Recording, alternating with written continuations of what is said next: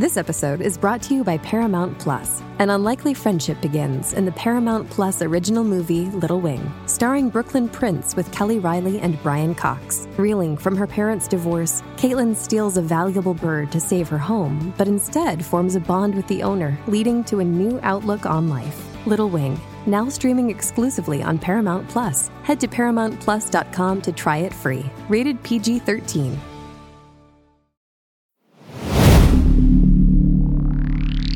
Spinner.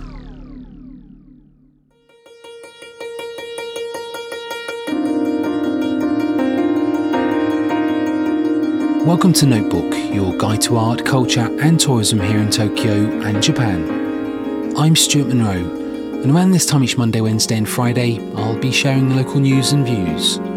On today's episode, art museums. But first, the weather.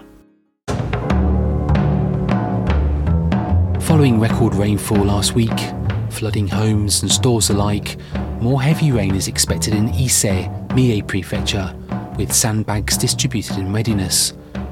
According to local authorities, last week's rainfall flooded 26 houses and 54 stores, mainly in Oharai-machi, not far from the Ise Jingu Shrine. The risk has meant the city is now distributing sandbags from its local parks. A Japanese court on Thursday ruled that laws not recognising same-sex marriage are unconstitutional.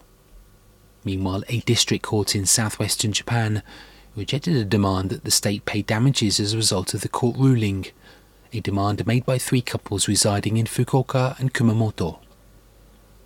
Japan's parliament is also set to pass a bill aimed at promoting a better understanding of the LGBT community as early as this month.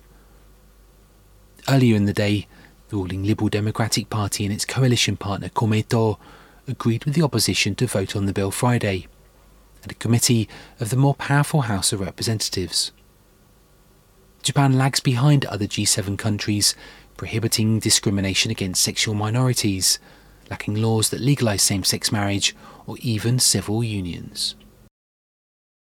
And finally, the number of new COVID-19 cases in Japan has been on the rise 1 month after the country downgraded the status and severity of the coronavirus in early May. The average number of COVID-19 patients reported by designated medical institutions throughout the country rose to almost 4 cases per institution in the week beginning May 22nd, from almost 3 in the week beginning May 8th. The government lowered the status in May from Category 2 to Category 5 under their infectious disease law. As the weather in Tokyo remains wet and humid, we take a trip from one museum to another. From MOMAT, the National Museum of Modern Art Tokyo, near the Imperial Palace, to the MOT Museum of Contemporary Art Tokyo in Kiyosumi Shirakawa. MOMAT is currently between big exhibitions, but there is a small exhibition as part of its museum collection show, marking the 100th anniversary of the legendary photographer Otsuji Kyoji, born the same year as the Great Kanto earthquake in 1923. He passed away in 2001, and both photographer and earthquake played a part in shaping contemporary Japanese art. Otsuji's photography and his design studio Graphic Group was hugely influential in the way that it would document the everyday world, while his involvement in the first post-war avant-garde art collective Jiken Kobo, known as Experimental Workshop, is central to the collection and key to understanding how post-war reconstruction and post-earthquake recovery energised a generation.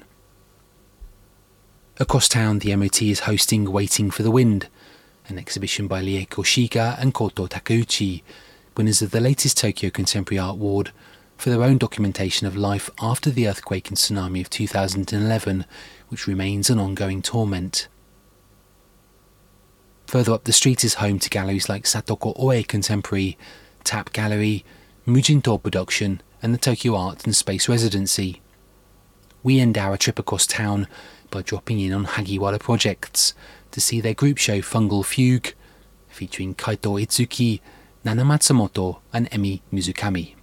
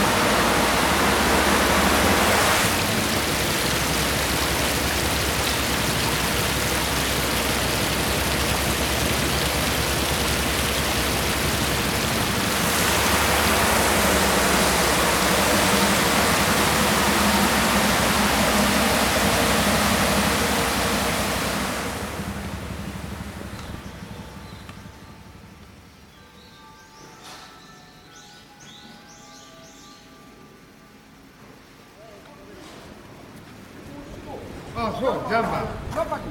中に売れないとこに。ありがとう。緑川さんすみませんね。はい。倉庫の売れない方。ありがとう。どうも。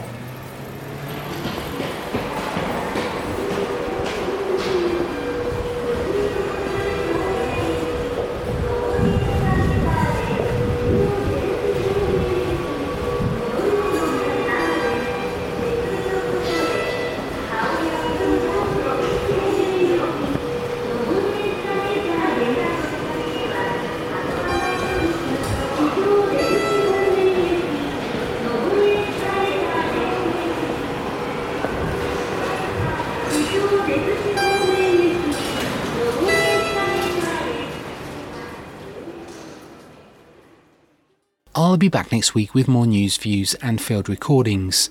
And if you have any sounds you'd like to hear or thoughts you wish to share, send us a message. You can email the Notebook team, notebook.podcast@gmail.com, or simply leave a voice message at speakpipe.com/notebook. Until next time, thanks for listening.